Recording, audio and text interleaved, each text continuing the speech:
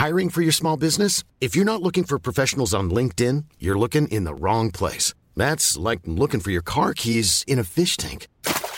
LinkedIn helps you hire professionals you can't find anywhere else, even those who aren't actively searching for a new job but might be open to the perfect role. In a given month, over 70% of LinkedIn users don't even visit other leading job sites. So start looking in the right place. With LinkedIn, you can hire professionals like a professional. Post your free job on linkedin.com/people today. Life is full of awesome what-ifs, and some not so much, like unexpected medical costs. That's why United Healthcare provides Health Protector Guard fixed indemnity insurance plans to supplement your primary plan and help manage out-of-pocket costs. Learn more at uh1.com. There's never been a faster or easier way to start your weight loss journey than with PlushCare. PlushCare accepts most insurance plans and gives you online access to board-certified physicians who can prescribe FDA-approved weight loss medications like Wegovy and Zepbound for those who qualify. Take charge of your health and speak with a board-certified physician about a weight loss plan that's right for you. Get started today at plushcare.com/weight loss. That's plushcare.com/weight loss. plushcare.com/weight loss.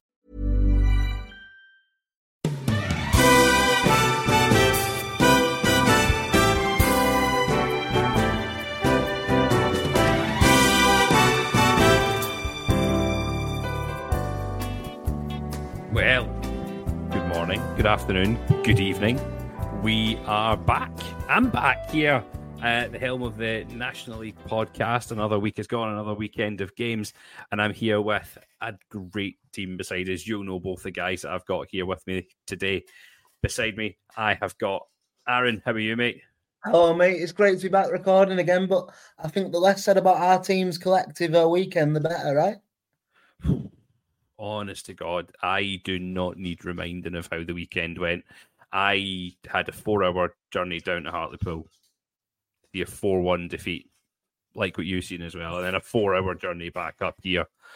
I'm back home to Scotland. It was a tough one to take. It was a long journey home, and I pretty much went off the radar all day yesterday because I was still so annoyed at the result. But hey ho, we've got someone else who is a little bit disappointed by his team's result at the weekend, but had a good weekend by all accounts. Back with us again is Luke. How you doing, mate? Oh, his mic's gone again. Oh no! Just for context for anyone who is listening here, this is take 2 that we've done this, and Luke's mic decided to go on the blank. Oh, we have a Luke. I'm gonna have to forget the mic. The sound doesn't seem to be working, but yeah, sorry about that. But yeah, I've had a good weekend overall. Yeah, a good weekend away in Aldershot. It was kind of a last minute thing, as even going there and then staying over. A good time with a lot of Aldershot fans. Maybe you would say it was spoilt by the result, but to be fair, we just forgot about it as soon as that goal went in. We knew what had happened. I had a bad feeling that something like that was going to happen later on, and unfortunately, we lost in the last minute in a very big game. But we've just got to live and learn, and probably move on now and put that at the back of our mind, like me and me dad did on Saturday night, and hopefully we can bounce back now and get a bit of momentum again and get a few wins on the spin. I seen all your tweets of you saying that you were going down like the last minute. You're like, does anyone know of an Airbnb or a hotel or somewhere I can park the van? Do you have a van that you go about in as well that you sleep over in? Or? Well, my dad has a T5 because my mum and dad like camping and stuff, and I was trying to find ways to persuade him to go down. So I was trying to think of ways. How do we go down here? Because of course we just conceded in the last minute prior to that to Field. So I was thinking, well, he does like his van. We could stay over down there. So I suggested, I was looking at campsites, and then I'm going to come back and have a piece of paper with loads of campsites to him and suggest loads of places to stay in Aldershot. Anyway, I think he just had enough of me and thought, no, I'm not driving all that way in camper van, so we'll just go down in car. Got halfway down, he says, start looking at travel lodges and Premier Inns. We found one, so yeah, good weekend. I tell you something though, if any TV production companies are listening to that, you should pitch that idea for a TV show, because I'd definitely watch that. me and my dad travel non-league. You've got to follow the shaman everywhere. We love that. I think it does help though, because we've been banging on the drum since we started this podcast about how the National League is crazy and anybody can beat anyone, and like we've been banging on about it, and this week it feels like our point has been proven because there's just been goals galore everywhere, hasn't there, Grant? Honestly, goals. And do you know what? I think you saying anyone can beat anyone gives us the perfect time to look at, I think, one of the weirdest results of this week. I say weirdest. We're talking the team that's in the playoffs here. I did not see Altrincham turning Solihull over 6-1. Did any of you see that at all? No, I've got to admit, I had this down as 1-1. I thought, two teams in the playoffs. I thought it's going to be quite cat and mouse. But yeah, I mean, the thing is, maybe not 6-1 never approached my mind, but Altrincham, and we've bigged them up a couple of times on this podcast. They've got the players, they've got the quality to do that to a team. You know what I mean? So it's. I don't think it's surprising that it's happened for Altrincham. It's more surprising to me that it's happened against the opposition that it's happened against, if that makes sense. I think just what I get from it is that I actually agree with you. I said a 1-1 draw for that game as well, because both sides were out of form at the time, kind of out of form. Both sides had back-to-back defeats in their respectable games against, games you wouldn't have expected them maybe to lose, maybe because they are overperforming is why, we didn't expect them to lose. But I thought both sides can't afford to lose this. So it'll probably end up being a low-scoring draw, not be one of the most entertaining games considering both sides are in the playoffs. But to see that, I was shocked. And, we talk about sides that could potentially fall off this season. I know a lot of people now are saying Solihull Moors will be a side that are going to fall out of the playoffs. And to be fair, if you're playing like that every week and you think of the results of late, they're not a side that are good enough for the playoffs. It's only because of that first 10 games or so is the reason that they're still there. But it's so odd because in the last week now they've conceded 10, lost the last 3, which is within that week, and it's the second really heavy defeat they've had this season, isn't it? So they've lost 6-1 against Alty just there at the weekend, and then they lost 5-0 against Southend earlier on in the season. It's a strange one. I listened to the interview with Wing after the game, and it felt early doors that they should have been 2-0 up, and then he says they just fell apart defensively. They were just horrific. Gifted Alty 3 goals, and then everything just went. They had a lot of injury problems coming into the game. They're saying they're probably running on absolute bare bones at the moment with 5-6 first-team players out. He said, but still, no excuses. The players that are in there still should be able to defend and not make individual errors the way that they've done. Though, I think for me, if you look at some of these results, it's a confidence thing, but it's not just for somebody like Solihull Moors. It seems to be the case in the league at the minute where you lose one quite badly, then you'll go on a run of losing, a couple. I mean, look at just moving on quickly, but look at Barnet, for instance. They were flying. They were the only sort of team that people thought were going to sort of maybe not catch Chesterfield, but certainly keep pace with Chesterfield, or try and keep as much pace with Chesterfield as you can do. But they've lost again this weekend, and that makes it 4 on the spin for them as well. So I just think once these playoff teams lose one, sometimes I think the pressure and the sort of scrutiny of the playoff chase and the playoff race can get in the minds of these players, and it can affect them from there. And I think that's what we're seeing now. I think what I get from things like that, I think is sides find them out after they've had that defeat. They analyse where you can get at them. For example, Barnet, as we've seen, they have a very high line, so you can catch them on the break very easily. So if you defend well, like Oldham did, and you've got a good strike, and you take your chances, then you're likely to get at them, because Barnet, the sort of side that you always guarantee chances no matter where you are in the league. They're the sort of side that they'll create a number of chances, but you'll also get a few chances yourself. Solihull, a very defensive-minded side that rely quite a lot on Kelly for goals, with Sabara being out as well, and that seems to be a play that they could do with at the moment. So sides are basically just marking Kelly and then, giving Solihull the ball, and then Solihull have the ball, and then you just catch them out on the break, and Solihull can't compete with that either. And for me, I think sides are just finding these playoff contenders out once they've had that defeat, because momentum, is low. Like I said, the only side that I think are just the only side that I would say where I know the saying is anyone can beat anyone in this league. I agree with that, but the one side that I think I disagree with that point on is Chesterfield. I don't think many sides in this league are capable of beating Chesterfield, and we've seen that in recent weeks. I know they lost to Southend, but they're one of the only sides I could think of them beating. Chesterfield, Altrincham the same. I wouldn't be surprised if Chesterfield went at home unbeaten all season at home this season. They're just miles ahead of this division, to be honest. But I think everyone else in the league, anybody could beat anybody. If that's Kidderminster against Barnet, if that's Wealdstone with the worst away record in the division against someone like Solihull with the best home, who had previously had a very good home record. Literally anyone can beat anybody in this league. That's what I would say. Apart from Chesterfield, I just think they're too good. I think we've said week on week that they're going to have the league. We think they're going to have the league tied up by February, March. Yeah, absolutely.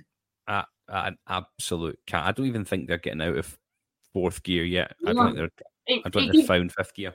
When I've seen them at Halifax, it felt like they played quite poor and they didn't really show us what they were. But as soon as we got back in the game 2-2, it felt like we were going to go on to win it. And then obviously in the last few minutes they just turned up the gears a little bit. Well, they went up the gears, not turned up the gears. They went up a gear, and then you just thought, wow. And they find ways to win. Eastleigh the same. Probably had a very good first half. Second half went down, but still managed to hold out and come away with all 3 points. Then I think it comes down to, we've said it week upon week, like you just said, but it comes down to champions-elect teams have the quality that to be able to get results even when they're not playing well. Because on the face of it, this weekend, their result obviously 3-2. It probably looked a bit tighter than it was, but I think was it the third goal? I think just sums Chesterfield up at the minute. Was Ollie Banks' goal the third one, I believe. Where they were defending their own box and they got from their own box to the opposition box within like 5, 6. 3 touches, wasn't it? It was phenomenal. It's just ridiculous. As an Oldham fan, and I said this in one of our work chats earlier today, as an Oldham fan, I don't have the fondest memories of Ollie Banks, to be honest. But as a football player, I think he's really beginning to show his quality. And look, that's probably one of the best goals to win a game. You probably see just from the transition from defence to attack, really, and it just shows, like I said, with the quality, they can be on the edge of the box 1 minute and then be at the back of your net the next. I think the Chesterfield game for me, I was last week pointing out of what I thought would have been a game of the week. I probably would have said Chesterfield v Eastleigh. I thought that would have been a high scoring game coming in, and I can't say I was wrong with what I thought the result would have been in that game. I wouldn't have guessed anything too far off it being 3-2.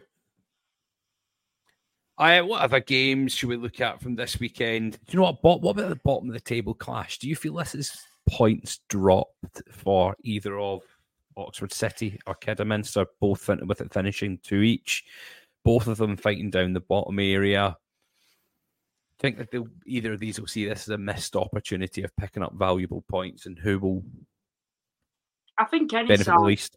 I think any side near the bottom, when you're playing it against another side that are clearly down there, you always go into it thinking, look, we've got to get 3 points here. Probably especially from Kidderminster with their current position in the league, you probably go into that thinking, look, we need to get 3 points because it's starting to create a bit of a gap there now. And if we don't start picking up results, then there's going to be a huge gap, and we're going to have a huge mountain to climb in the second half of the season. You go into that and think, look, if we can't beat Oxford, then who can we beat in this division? You may have that feeling about. To be fair, Oxford themselves probably would, if you think of it from Oxford's perspective, although they were the home team and they were probably the favourites going into this match, maybe Oxford were thinking, look, we'll take a point for this game because, look, we're still out, I believe, still outside the relegation zone at the moment. Maybe they've dropped back in now at 21st. But we'll take a point in this game, to be fair, and keep that gap maintained between us and Kidderminster. But 2-2, I didn't expect that. I thought Oxford were going to win comfortably, to be honest. I didn't expect Kidderminster to score 2 goals. That might be the first time that they've managed to get more than 1 goal in a match this season, if I'm not mistaken. I'll have a look through and see. I mean, they frustrated Hartlepool midweek as well, Kidderminster, and they managed to get another 1-0 draw, or they managed to get a 1-0 draw midweek against Hartlepool, much to my frustrations. But that could be it could be a big point for them, but it's hard to see them climbing out of the playoff positions. But yeah, I think Oxford, I would agree. I think they will see it probably as points dropped in their survival bid, I would say, when they have picked up important points elsewhere. They've scored a lot of goals in some games. So yeah, I think they will see points dropped. The only thing you could say is it's still, from Kidderminster in 24th to Woking in 20th, it's 6 points in it. You know what I mean? And that probably sounds a lot bigger than it is, because if you look at Woking's form, for instance, they've lost the last 5. You know what I mean? So if Kidderminster can continue to hang in there and pick off points and maybe change some of them draws into wins, and Woking continue this terrible form, then who knows? I think it's still quite tight, to be honest. There's nobody that I'm looking and thinking, yeah, they're definitely down at the minute. You know what I mean? Do you know, we're the kings of segues here, because you've run that perfectly into the next game that I had up and I was ready to look at. I don't know how we do this. We run it. You run it so well, because I was going to go on to Boreham Wood and Woking, and you've just done that perfectly. Boreham Wood have broken this spell of not winning games. We've been talking about Boreham Wood. Everyone's been talking about the pressure that Luke Garrett's under, and they come out and they get a 4-2 victory against Woking. How much of a lift is that going to be to the Boreham Wood squad? I mean, I posed probably the devil's advocate question on this podcast a couple of weeks ago about, will the hierarchy and the fans get ever sort of start to turn on Gerrard? But look, because we were talking, weren't we, about how they've had the same squad for maybe 2 plus 3 years, and they need sort of an injection. But like it's proven this week, he knows them players and he knows how to get the best out of them, and you can't help but think, and I definitely think this will give them the sort of rocket and the kick up the arse that they need a little bit to drag themselves away from that dogfight. So yeah, I don't probably, when I look at Bournemouth, it's a good win. It's it's against another side that's struggling. If people are Woking, we'd be talking about Woking right now and saying how it's about time that they gain a bit of momentum with Sal leaving. You might be saying they're on the up now, but of course we're in the situation where it's Bournemouth who we're talking about in a positive light. For me, considering the opposition, and I know you can only beat with what's in front of you, I wouldn't be getting ahead of myself. Yes, it's a good result, but really, do I read too much into that? No, I think when they start winning 2-3 games on the spin, that's when I start to think, credit to Bournemouth, this group of players, they're reliable and they're going to do well with Bournemouth. They're going to keep doing well like they have been over the past couple of years. I do get what you're saying completely, but I think, for me, like Grant was saying, the pressure was so sort of intense on that Boreham Wood squad that, like, it could literally just be the catalyst, or but also you're right, because it could literally next week they could go and lose again, so you don't know, do you? But I think that Boreham Wood squad has enough about it and a quality manager to keep them well away from that fight now. If you're you'll be hoping they lose next week, will you not? I mean, I will be hoping they will lose next week for sure, but our record against teams in and around the relegation spaces, as proven by Saturday, is absolutely fucking atrocious. So I mean, I'm not comfortable at all, really. For me, go on, run of games. No, that's all right. I'll jump onto this and I'll jump back to you. Boreham Wood's run of games. They've got Oldham away, And then I'm skipping the FA Trophy. Then they've got Oxford City at home. Then Barnet away. Then Kidderminster at home. And then Kidderminster away. So that's their Christmas and New Year games. They've got a good opportunity to get a decent haul of points out of those games. You'd expect them surely to beat Oxford and do the double on Kidderminster. Don't worry. If Saturday's got anything to go by, we'll just roll over and let them take 3 points off us as well. I think just what I'd say on Bournemouth is, and I know you mentioned they're the catalyst and it might be what inspires them to get on a bit of a run now, but just to use an example here, Oldham aside, for me, I've always thought when they finally get a win, or especially that win against Barnet, I thought, right, now's a bit of time for them to get a bit of momentum and go on a bit of a winning streak and show why they can compete for the playoffs. Yet they haven't. So for me, why does that mean that Bournemouth will after this? And you think of the opposition, they've got Oldham away next. Oldham will be wanting to get back to winning ways, and Bournemouth will be wanting to keep this momentum and get on a run, like you've mentioned, Aaron. When people mention Bournemouth as a side that are down there, they're not a side that, for me, that I consider a particularly relegation candidate. I don't think I'd have them in that bracket of teams that could potentially go down. Of course, they are down there, but for me, nah, I don't think they'll have a brilliant season. I still not very impressed with the squad. But I think I can't see them being involved. I'd be really sad to see them go down. I've got a slight soft spot for Bournemouth. I know a lot of people don't have a soft. No, I do think I'm one of the only ones as a soft spot, but I've got a reason for this. Did any of you ever play the mobile app game New Star Soccer? Yes. The one that you just flick and then you control the guy and you do the training. Oh yeah, you do the training. So first time I ever played that, I ended up at Bournemouth, and I was like, right, let's go, let's do this. And I got them into I won the Champions League with Bournemouth 3 seasons in a row. I was World Player of the Year, and I won the World Cup with Scotland. I was like, yes, this is good. And I just, through that game, I took a soft spot for them. Then last season on Football Manager, I was like, right, I'm going to start the season unemployed. And then Bournemouth came up, and I went, I've got to do it. I've just got to do it.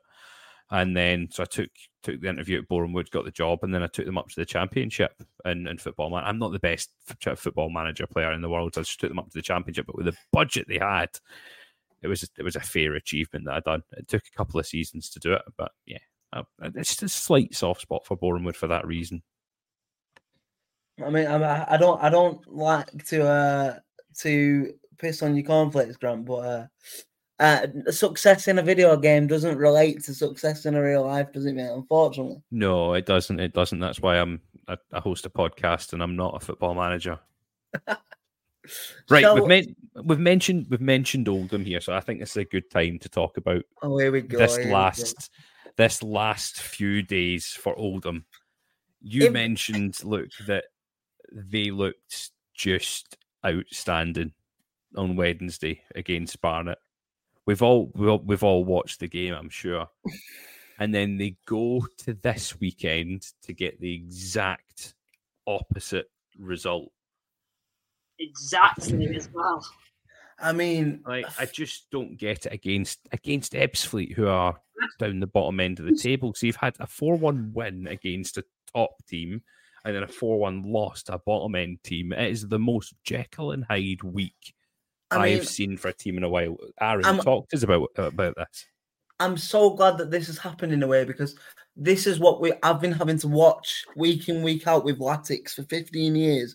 And now the wider sort of media are getting to see how wonderfully inconsistent we are. You know, I can't go like you say, go into second place Barnet on Wednesday and putting on probably, and you might call me biased, but I think you said it in a tweet, didn't you, on Wednesday? I think that'll be up there with like one of the one-off individual performances from a team all season. What we did to Barnet on Wednesday, but then phenomenal.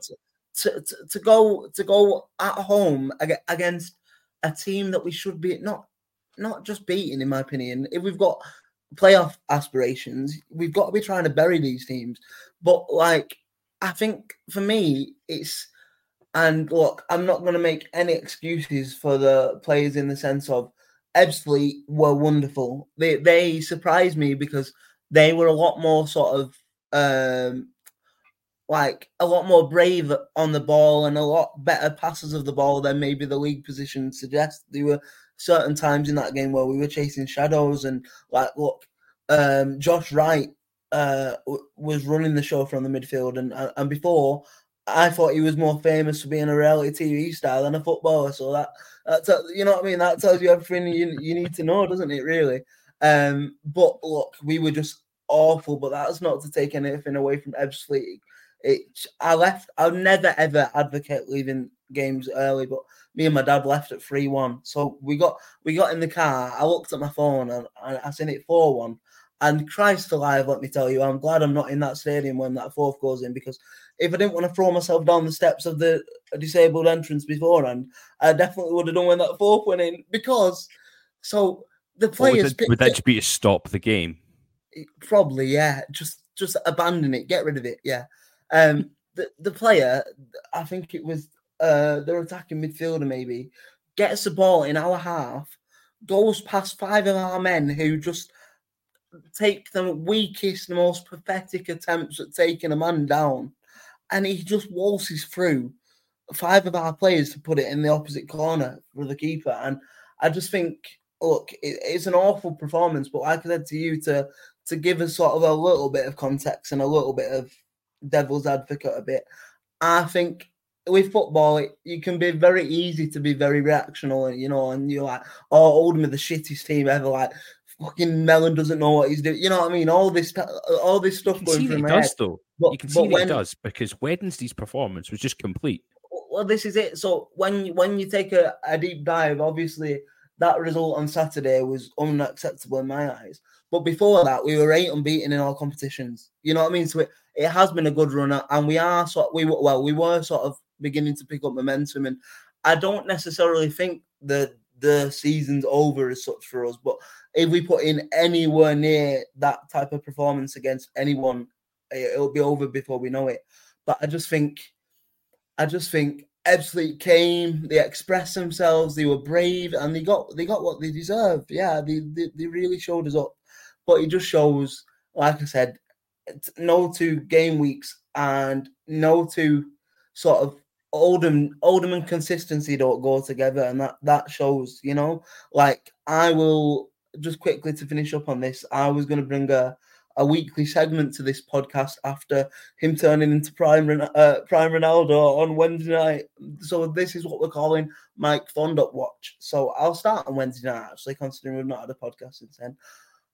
Genuinely, I think that probably was one of the best target men type performances I've ever seen from an Oldham striker in my life. He was unplayable, absolutely unplayable. I couldn't believe what I was watching. Unreal. And did you see the game, Luke? Yeah, I watched it. I couldn't believe it, because when he was at he's, like I said, very hot and cold, and he was like that. Halifax, one week he's capable of scoring a hat-trick and thinking, wow, Fond-Up, what a player. Next week he's a donkey, to be honest. He might just do that. That's it. But look, I think sometimes, I mean, not to take anything away from his performance on Wednesday, but it does definitely help when you've got a player of the calibre of James Norwood next to you.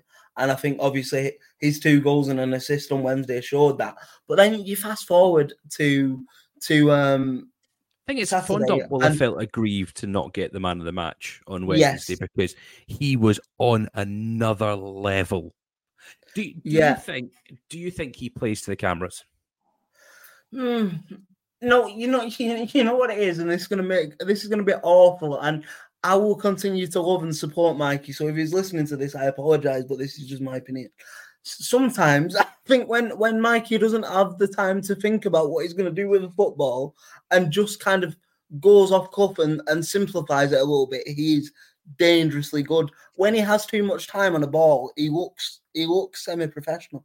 Like, that's a player we've got at our ranks at the minute. And on Saturday, he made me look like a good footballer. That's how bad he was, if we're being honest. I'll tell you one. So one of the Stockport County coaches, I'm just going to get his name up. I'm currently flicking through. I can't remember the name off the top of my head. He used to be the coach at Hartlepool. It was Hartlepool's head coach, or not head coach. It was one of the top first team coaches at Hartlepool. And he put up, someone asked him on Twitter going, what was Fondop like? And he was like, he says, yeah, you see, when he done that run, everyone's seen like his prancing gazelle run that he done all over Twitter and TikTok. He said he used to do that in training. And he's like, Mike, what are you running like that for? And he's like, just to switch it up, boss, just to switch it up a little bit. But he actually got faster when he done that run. So he did an Instagram story, and basically he said he's seen that run from the Usain Bolt documentary about how it gives you an advantage over like 5-10 yards or whatever it would be from your defenders. So like in that sort of situation, it works. But on my life, I've never seen a more inconsistent striker play for a more inconsistent team in my life, to be honest. And we need to pick it up and pick it up fast. And I would much rather, this is how nervous I am, I would much rather play a top 7 side at home on Saturday, because I actually think we show up more against top 7, top 10 sides than we do against bottom half sides. I am worried. I am really worried that Boreham Wood are going to show us up again, and that will be season over.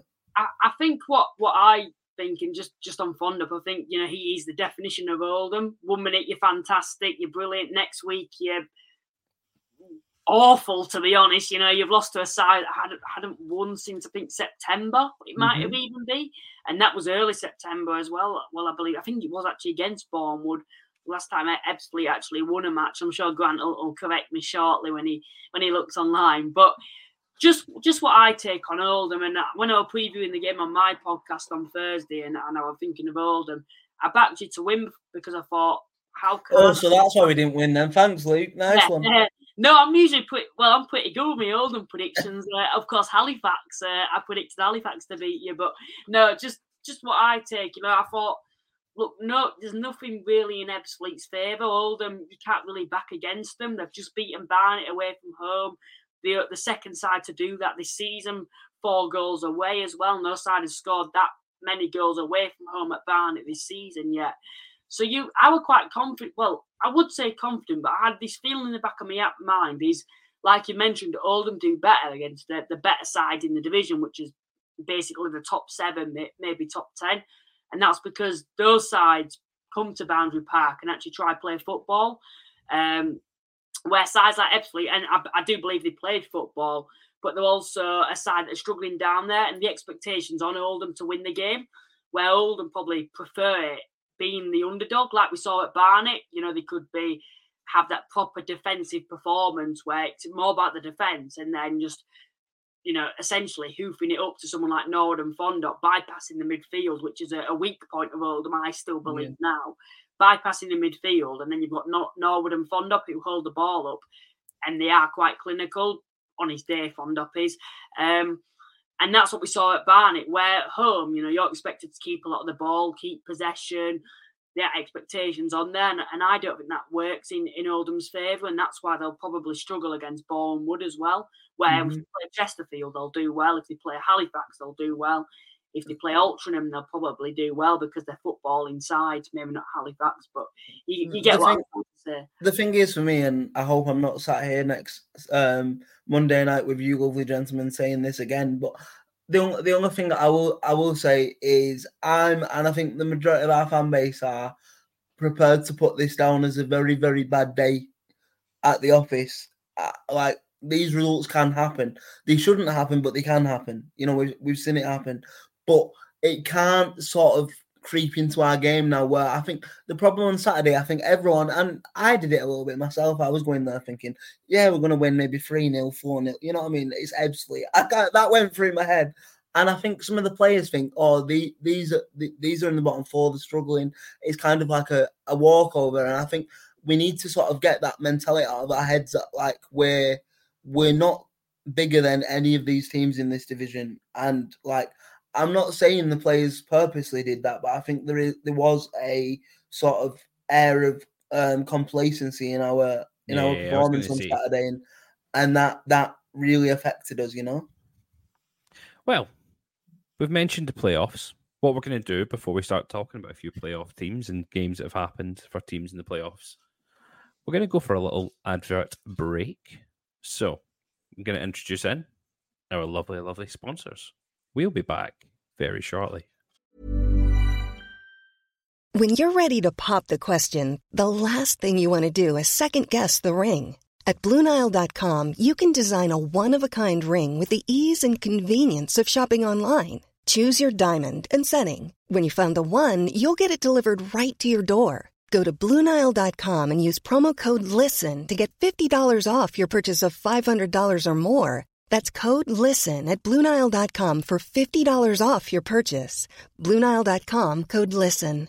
Hey, I'm Ryan Reynolds. At Mint Mobile, we like to do the opposite of what Big Wireless does. They charge you a lot, we charge you a little. So naturally, when they announced they'd be raising their prices due to inflation, we decided to deflate our prices due to not hating you. That's right. We're cutting the price of Mint Unlimited from $30 a month to just $15 a month. Give it a try at mintmobile.com/switch. $45 up front for 3 months plus taxes and fees. Promo rate for new customers for limited time. Unlimited more than 40 gigabytes per month. Slows full terms at mintmobile.com. And we're back in the room. Hello, welcome back, everyone. Hope you have still stayed in through. I don't know how to reintroduce ourselves after the sponsors or adverts or whoever it is that comes in. Cheers, you guys. We appreciate it, every single one of you. Right, we'd mentioned teams in and around the playoffs, so we'll still keep talking about games that have been going on involving these teams. But look, you were wanting to have a chat about teams that are there, or teams that you think might drop off, teams that might come in. What's your thoughts on the playoff positions at the moment? I think it's the most open part of the division at the moment. There's no playoff team, I think, inside the top 7 that have solidified a spot where I think, yeah, they're definitely going to get the playoffs come the end of the season. Of course, there's sides that I think will, but there's not a side that I think, are definitely going to make it, if that makes sense. Everyone else can have different opinions. Where last season we knew Chesterfield were going to finish in the playoffs by this point. We knew Woking were going to finish in the playoffs by this point. And we knew either Wrexham or Notts County would. Of course, this season Chesterfield are likely to win the league, but from second probably all the way down to 11th, maybe even further down, you could all have a take about those finishing inside the playoffs. You look at second place at the moment, it's Bromley. They're a side that probably you might go against. That might be the one side that you'd say should finish inside the playoffs, but we've seen what's happened to Barnet. 4 defeats on the spin now for Barnet, and people are suggesting that they could fall outside of the playoffs. That's only happened in a spell of 2 weeks or so. The downfall of them at the moment. For me, you look at sides like Rochdale, you look at sides like Oldham, who are probably going to be latecomers inside the playoffs and are probably, for me, likely to finish inside the playoffs. I still think Oldham will when they start bringing in a few more players. Rochdale, I think, look a very good side. I'd have to say for Halifax, I just don't think we're good enough going forward unless we sign a striker. I can't see us finishing inside the playoffs.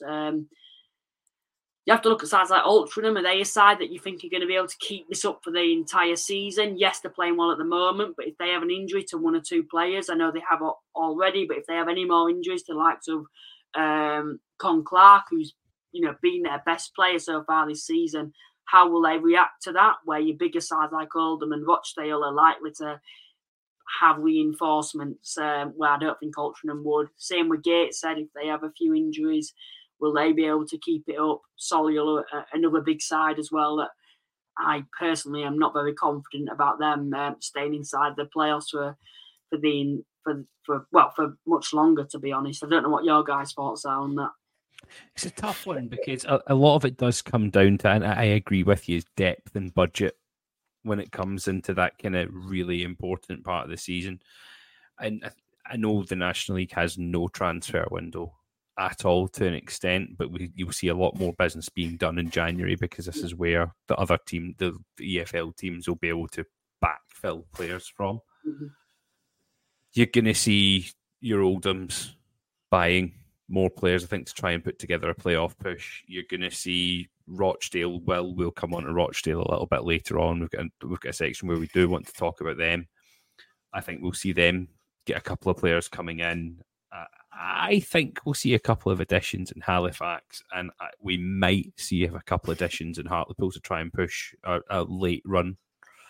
to try and get those last couple of positions in the playoffs. So there is teams sitting outside. I agree with you. I think you're probably looking down to 11th, 12th at the moment that you can get in.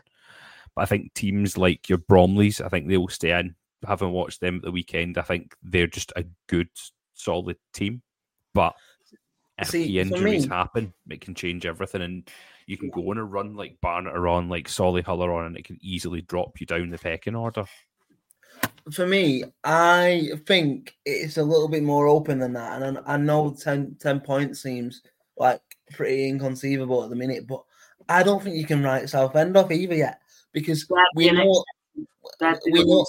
know they've got players coming in. You know what I mean? I've seen reports of them lining up players and good sort of players from the division below to come in and help them out. And I think just the sort of story behind that, I feel like the sort of off the field stuff will galvanize them probably more than it would galvanize like an Oldham or, you know, like a Barnet or an Altrincham, because we don't have that sort of destability off the pitch now. And I think sometimes that can sort of play a factor, because they have to be a tighter group, they have to be a tight unit, and you know every time you're going onto the pitch you go in to fight for each other. And I think that can, of course, the overriding emotion of that is negative, but it can provide like miracles and things that shouldn't happen. And I think in Southend's case, I could really see that happening. And just as much as it pains me to say it as well, I think if I'm taking my Oldham head off now and putting my professional head on, I think Rochdale are playing some really, really good stuff, and I think they'll be up and around the playoffs for sure. And maybe now is a good time to bring it in, Grant, because I was just talking about, like, you know, off the field situations making groups stronger. Today we've had some breaking news, if you would, out of Rochdale about a potential. About the football club only paying 25% of the playing staff's and management staff's wages for November. And obviously that then turned into a talk of a potential incoming takeover. So obviously the off the field situation there is kind of being paired with a very, very strong on the field situation. So that dynamic is really interesting to me. I don't know what you guys think. Yeah, so what I've heard about the Rochdale situation of staff and playing staff and non-playing staff only being paid 25% of their wages apparently is true. I can't say that for 100%, hence they apparently. But this has been due to the takeover that's coming in at Rochdale. They've had a change of date of payment for the month of November. They've agreed to pay 25% at the moment from the current ownership, and the remainder is meant to be paid on the 30th of the month. So it is still meant to get paid this month. So as far as I'm aware, the full wage will be paid to everyone in the month of November, and a takeover is imminent. I've had reports into myself that there was a couple of supercars or cars of the expensive kind sat at Rochdale all day today, and there is people in there talking takeover at Rochdale. Now, from a point from the Rochdale Supporters Trust, they put a statement out on the 23rd covering several points, so this probably won't be the most up-to-date thing, but what they've mentioned on update on ownership and attracting an investor, they said that the club are quietly optimistic with the latest group of investors, but unfortunately, in respecting the NDA in existence, are unable to provide any names or timescales at this point. Exclusivity has not been granted, but lawyers are currently involved. It was reiterated the club would remain in concert with the trust before anything is announced publicly, and the trust board director is made aware of all investor discussions. So there is, I think there's light at the end of the tunnel for Rochdale for this whole situation that's ongoing. There's talk potentially of ex-players being involved with it. I don't know the extent of who, what, or when. Apparently, I'm hearing the next 48 hours a takeover should be happening, but we've seen this before with Rochdale. Yeah, well, this is what I was going to say, and I know Rochdale fans will probably see the Oldham fan, trying to just stir the pot a little bit, but genuinely, that's why I live in Rochdale. I sort of play devil's advocate a little bit. I'm an Oldham fan that lives in Rochdale, I know. Crucify me, I know.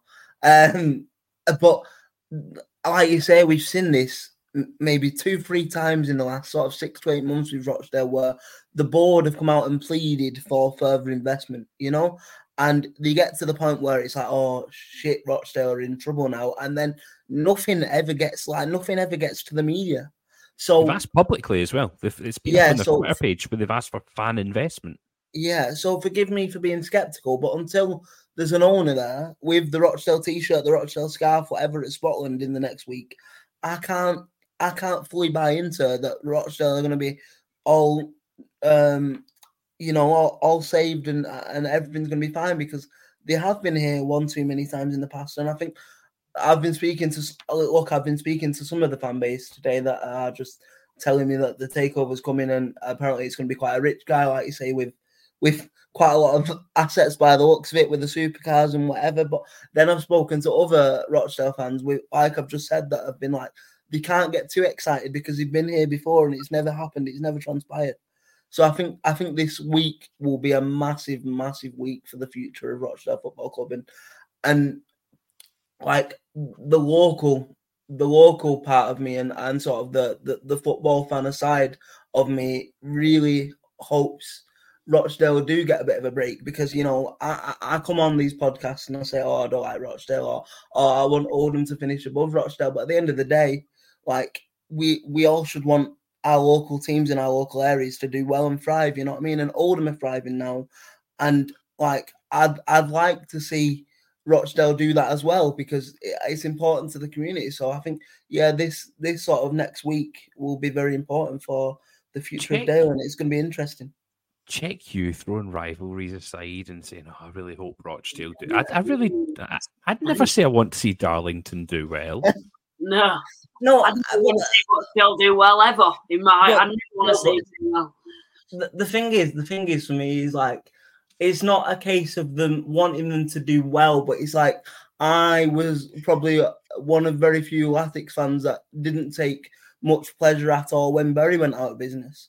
I think sometimes business is a bit different though to sides not performing. For example, Rochdale going down into non-league, I think a lot of people were like, Halifax Oldham fans were like, yes, get him. But if it was a case of them going out of business, you'd lose a part of your club as well. For example, Oldham wouldn't have that massive derby. Yeah. Halifax.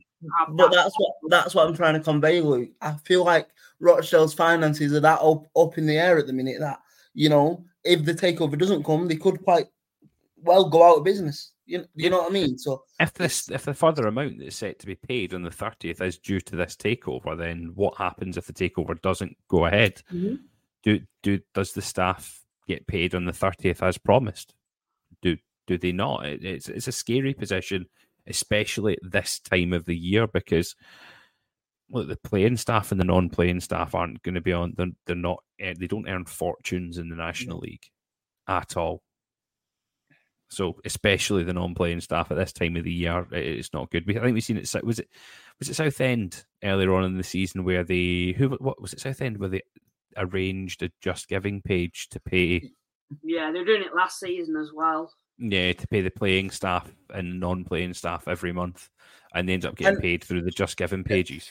Just so we're clear, if this takeover does go through and they become mega rich now, I will never say another positive word about Rochdale on this podcast. But I just felt like there needed to be a bit of balance there. I could have quite easily come at that and be like, oh yeah, I'm an Oldham fan, because like I said to you in the group chat, and I have banter with Rochdale fans, and fair play, that's what rivalry is about. But when we were going through our stuff with those that we shall not name,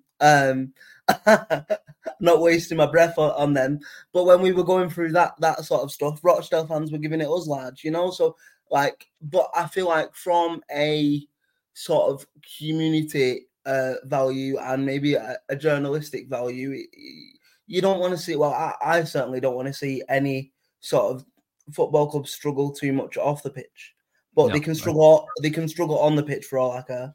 But yeah, They definitely didn't struggle at the weekend. I mean, they beat Dagenham 2-1. No, yeah.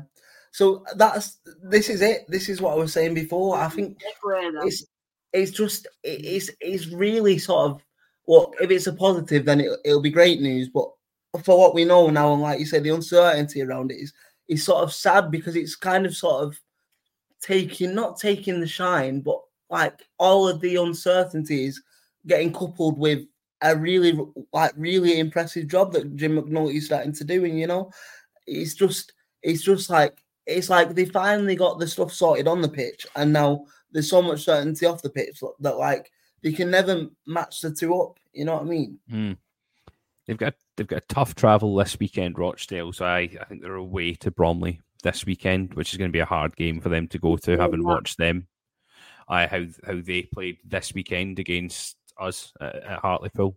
Bromley had a lot of off-the-pitch issues before they actually came over to us. So they travelled up on the Friday night. They stayed in Durham overnight. And when they were coming over to Hartlepool from Durham, their coach broke down completely.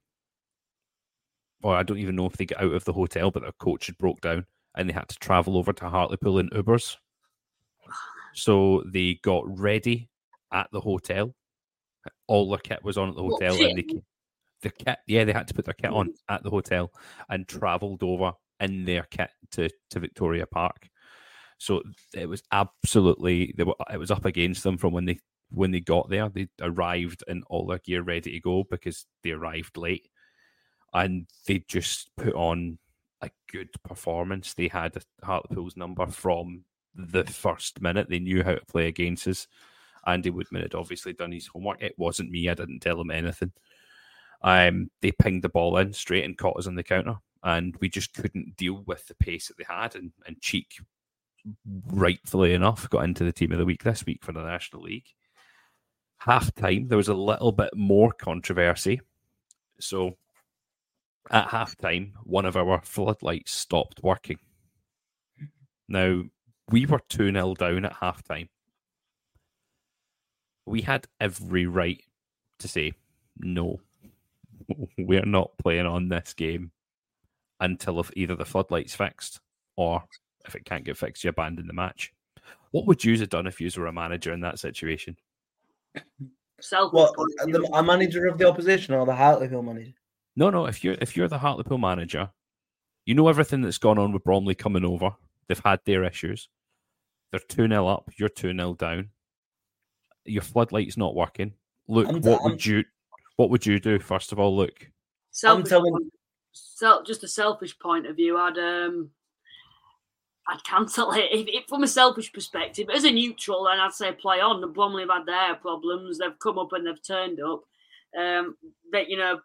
Fix your issues and play on, to be honest. But from a selfish perspective, Halifax were in that position, and on another day maybe Hartlepool could have got a result. I'd be saying no, let's abandon it.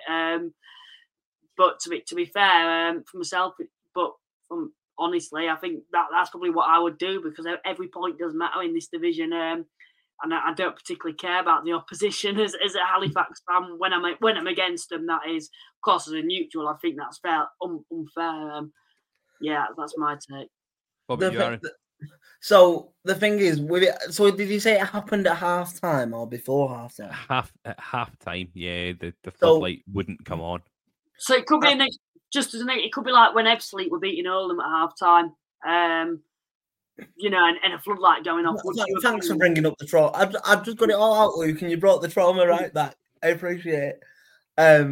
But so there's a part of me that's thinking, go into halftime, maybe speak to the referee. I don't know, see if you can have, an extra 5 minutes at halftime. So both teams go inside for 20 minutes, see if you can get it fixed in the 20-minute period. But then, like Luke said, if I'm losing 2-0, and I'm guessing you didn't think there was any. Well, there wasn't in the end. Was there any sort of way you could see Hartlepool getting back into the game at this point?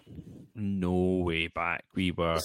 If I'm a Hartlepool fan, I'm telling them to wait 3 to 5 working days before they book in a repair. Yeah. We were poor. We'd had one of our midfielders got injured at the half time mark. He's went off. He's probably going to be out another long-term injury. It did not look good. Which player is that? Tom Crawford. Oh, he was good against Halifax as well. He was a good player.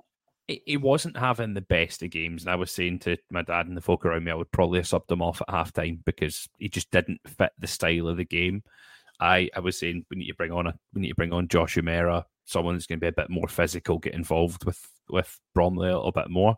But I didn't want him to go off in the way that he did. It was a shame to see because he was rolling on the floor in pain. But Josh didn't make much more of an impact. We went on to lose 4-1 and just a poor performance. It's 22 games now, and our defence still hasn't been sorted out.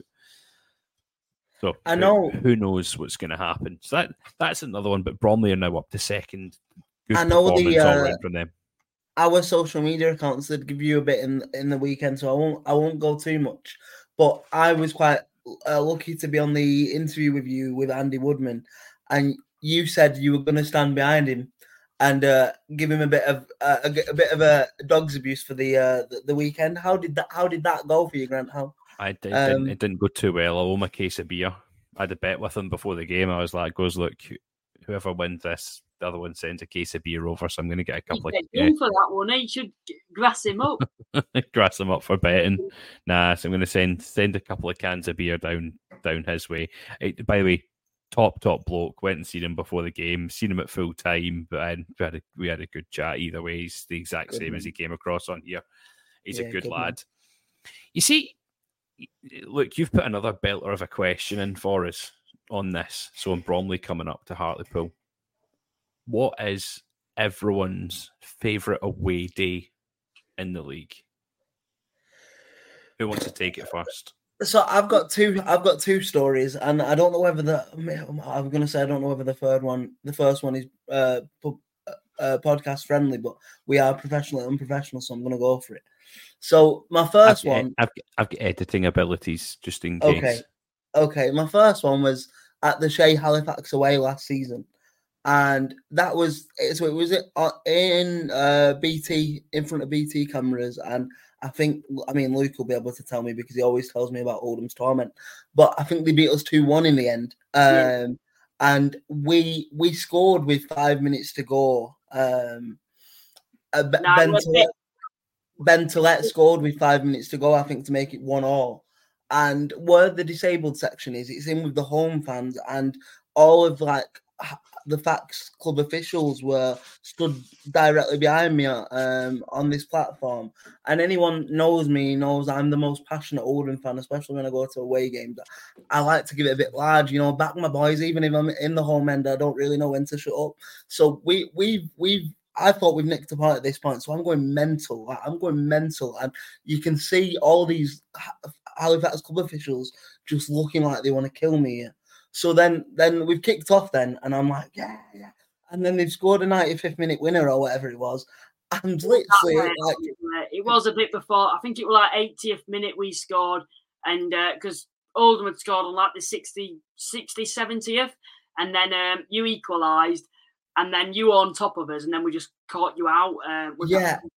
And I just remember there was 4 or 5 staff members that just came and just give it me the largest you've ever seen in your life, to the point where I just wanted to wheel myself out the stadium, head down, hood up. I just wanted to get out there so fast. So that in terms of football banter, that was probably up there last season for me in terms of an away game, because at the end we all shook hands and I said, you know what, I deserve that fair play. But in terms of an actual stadium set up and a good away day, I'd probably say York for me. Away at York, because we won. I think it was 1-0 in the end, thanks to a Hallam Hope screamer. And there was more Oldham fans in the York Stadium than York fans. We actually took over 2 stands, and the stewards marched the Latics fans back out the home stand, back into the away stand. So yeah, they're the 2 that stick out for me. I seen when you said York, Luke was just sitting there shaking his head going, nah, fuck York. Go on, Luke, what's yours? It's a manufactured ground. You hardly get any room. Not the best for creating an atmosphere. It's in a retail complex. I think that's the term for, when there's like a cinema, a Cineworld complex, I think it is. It had a cinema. Basically just in an industrial estate, nowhere near York. train station's over an hour's walk away. And when you get inside, oh my God. When you get inside the stand, it just feels so manufactured. I'm going to come on to my favourite, and it's very recently, and I'm sticking with this shortly, but it's just the opposite of what I think football's historically about. It's just very manufactured. It don't feel like a football stadium when you're in there. It just doesn't. It's just it's unique, I'll give you that, but it just feels, like I said, very manufactured and very plastic, the actual stadium for a historic club like York. I just don't think it suits them. Moving from somewhere like Booths and Crescent, it's the complete opposite to that. I'm not a fan of York, me personally. So what's yours? I've got a few, but after this weekend, I think I like Oldham because it's a low roof and I think it's good for creating an atmosphere, and it is a traditional. I love my traditional ground. It's a traditional big ground. You get what I mean? And Oldham fans are well supported, so you can have that banter as well. So I like that as a local one. I love being behind the goal there as well. But for me, I loved Aldershot, and I really did. And I know I've only recently gone there for the first time, but it was one I've always been wanting to do. And to be fair, after that, I certainly was. It's proper, unique in its own right, very historic. Home fans, they're right behind the goal. And when teams take quite a large following, they go to the left of the home fans so you can give it back and forth. That their fans, I think, are very impressive for the numbers that they get as well. You can actually go around the bend, so you can choose to sit down first half, second half. You can stand behind the goal if you want to. Not to the point where it feels tin pot, but to the point where you get that choice of what stand. Oh, you said a banned word, tin pot. No, I didn't. I didn't say it in that term, but in a term where you get a choice. That's Luke, not on next week's podcast. No, banned word. That's a banned word. I didn't actually say it. I said it in a way where people may have been thinking it was, but I personally don't think it is. But it's so wooden stands underneath, and it were mental. They were a bar behind the duck, and around the ground as well. It's a fair few amount of pubs, a brilliant curry house that we went to as well. And you just feel they're very friendly as well, their fans. And for me, I loved it. I thought, Aldershot as a town, military town, very, very good.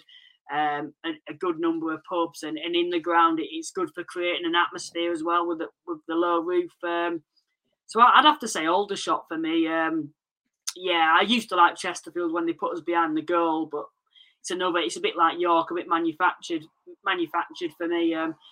The worst in the ground are those two, and then Altrincham. I hate Altrincham away, although in the FA Trophy we had a good day out there.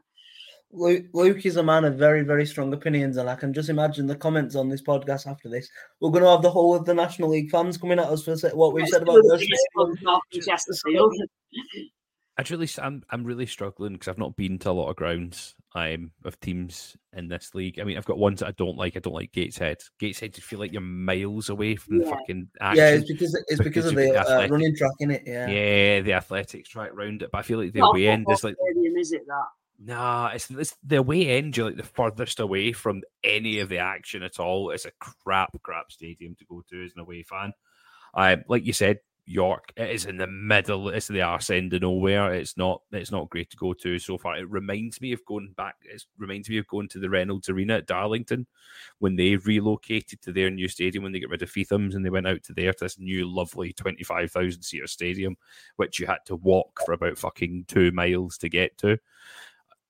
Lovely stadium in a shithole. Sorry, Darlington. I'm not sorry about Darlington at all. Mm-hmm.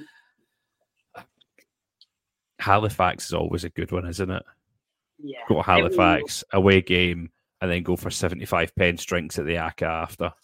Yeah. Well, isn't it? Everyone who's watching this podcast, if you've been to Halifax, you'll know about that. It's a town full of pubs. If you take a large following as well, you get a terrace, which is the largest terrace in English football. There's no other team in the country where you get a terrace like that, where it's standing. Also, the Skirkett stand down the side, low roof, good for an atmosphere. And it's just got that traditional football feel about it, historic. Like I said, we are a club that's well known, I think, across the country because of has been previously in the Football League. We're quite an old club that's been in the Football League, and it's an away day that a lot of people remember because of the pubs and also because of the atmosphere that you can generate when you're in the Skirkett or in the stand behind the goal. It's a great place to go. And as I said, you can go to the Aka at night. You can go and get on it and for 75 pence a drink. Yeah, it's class.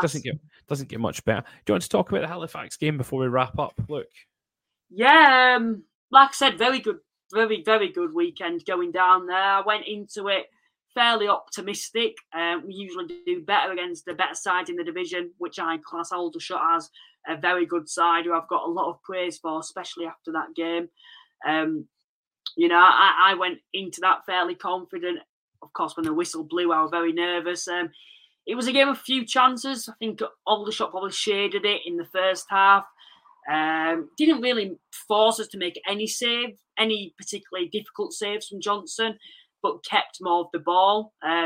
Ali had an attempt on goal in the first half, which was our only proper chance, I would say, in that first half. Second half, I thought we were a lot better, very good defensively, and we did have our opportunities going forward, but it was a game of few chances for both teams. And realistically, I think Aldershot fans who I spoke to agree it should have been a 0-0 and no side deserved to win that game. We could have easily gone on, and if we took our chances, could have gone 1-0 up, and it would have been unfair on Aldershot.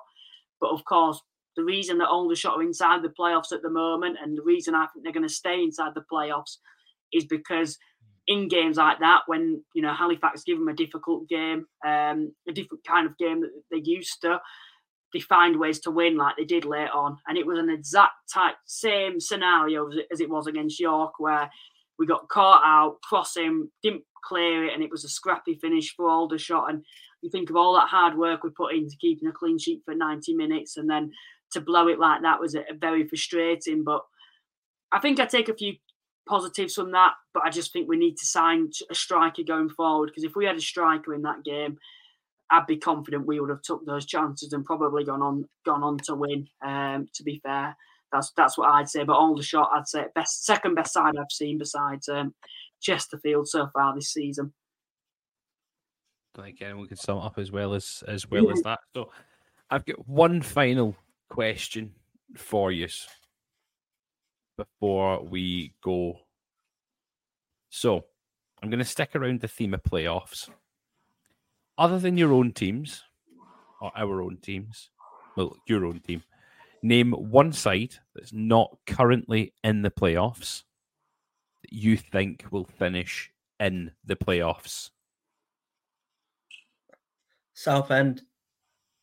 And I think that's quite bold, because they're 10 points off it at the minute, and I know that's quite bold. But I can only see them getting stronger once their embargo gets lifted on this.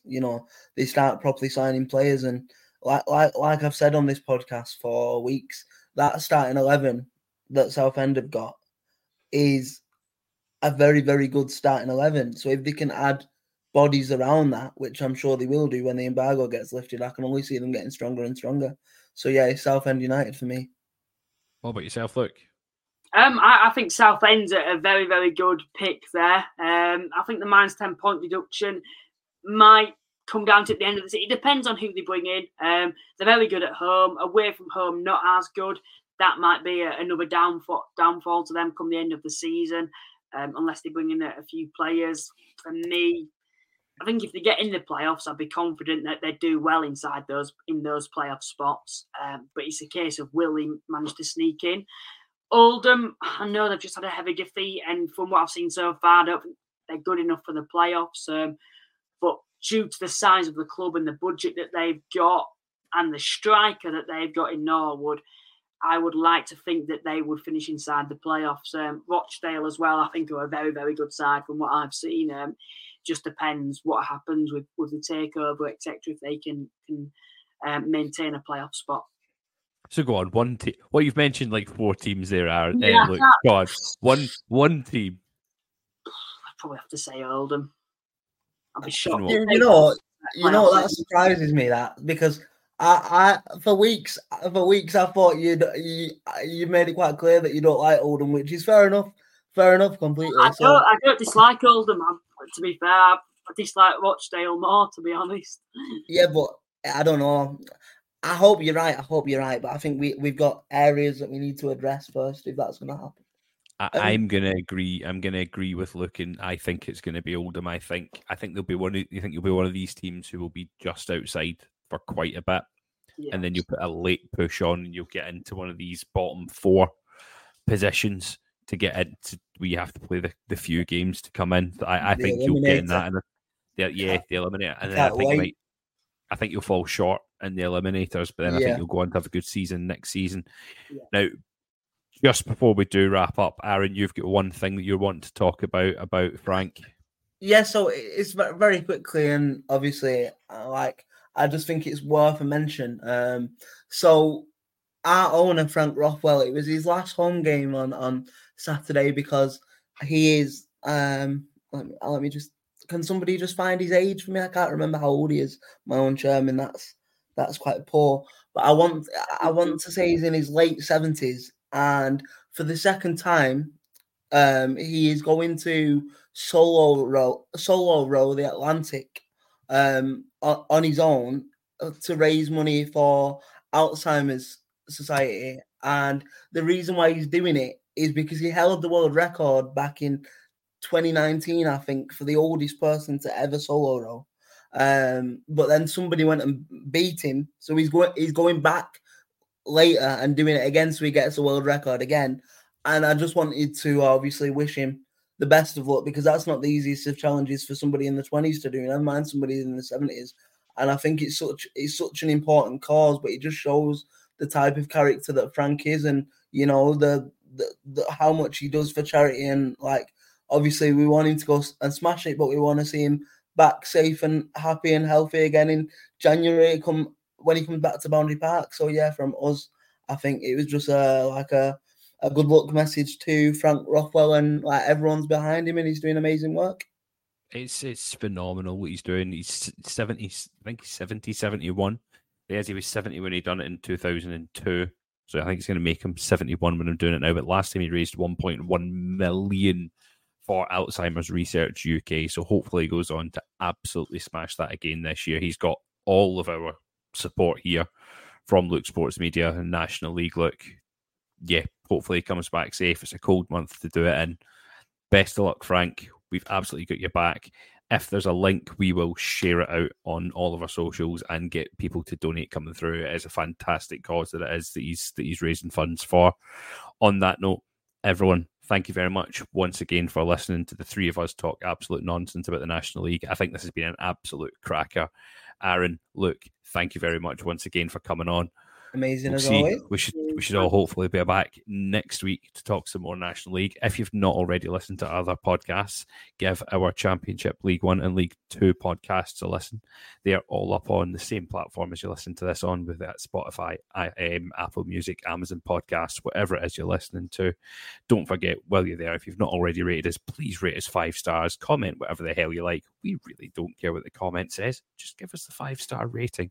If you're watching this on YouTube, because this is up on YouTube this week, please hit the subscribe button at the bottom if you've not already, and hit the little bell button beside that, because that will notify you whenever we put a video up live on our YouTube channel, and it will let you know when we're live on Thursdays for the EFL breakdown. That is the next time that I will see you. I think I'm on it on Thursday. Not entirely sure. We will find out. I'm on it as well, I think.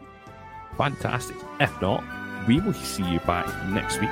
Everyone, we've been Look Sports Media. Good night.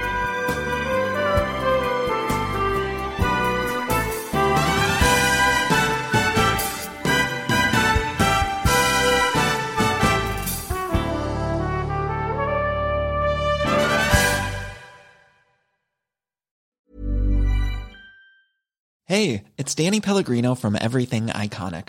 Ready to upgrade your style game without blowing your budget? Check out Quince. They've got all the good stuff, shirts and polos, activewear, and fine leather goods, all at 50 to 80% less than other high-end brands. And the best part? They're all about safe, ethical, and responsible manufacturing. Get that luxury vibe without the luxury price tag. Hit up quince.com/upgrade for free shipping and 365-day returns on your next order. That's quince.com/upgrade. Hi, I'm Daniel, founder of Pretty Litter. Did you know cats tend to hide symptoms of sickness and pain? I learned this the hard way after losing my cat, Gingy. So I created Pretty Litter, a health monitoring litter that helps detect early signs of illness by changing colors, saving you money and potentially your cat's life. Pretty Litter is veterinarian developed, and it's the easiest way to keep tabs on your fur baby's health right at home. Go to prettylitter.com and use code ACAST for 20% off your first order and a free cat toy. Terms and conditions apply. See site for details. Mom deserves the best, and there's no better place to shop for Mother's Day than Whole Foods Market. They're your destination for unbeatable savings, from premium gifts to show-stopping flowers and irresistible desserts. Start by saving 33% with Prime on all body care and candles. Then get a 15-stem bunch of tulips for just $9.99 each with Prime. Round out Mom's menu with festive rosé, irresistible berry chantilly cake, and more special treats. Come celebrate Mother's Day at Whole Foods Market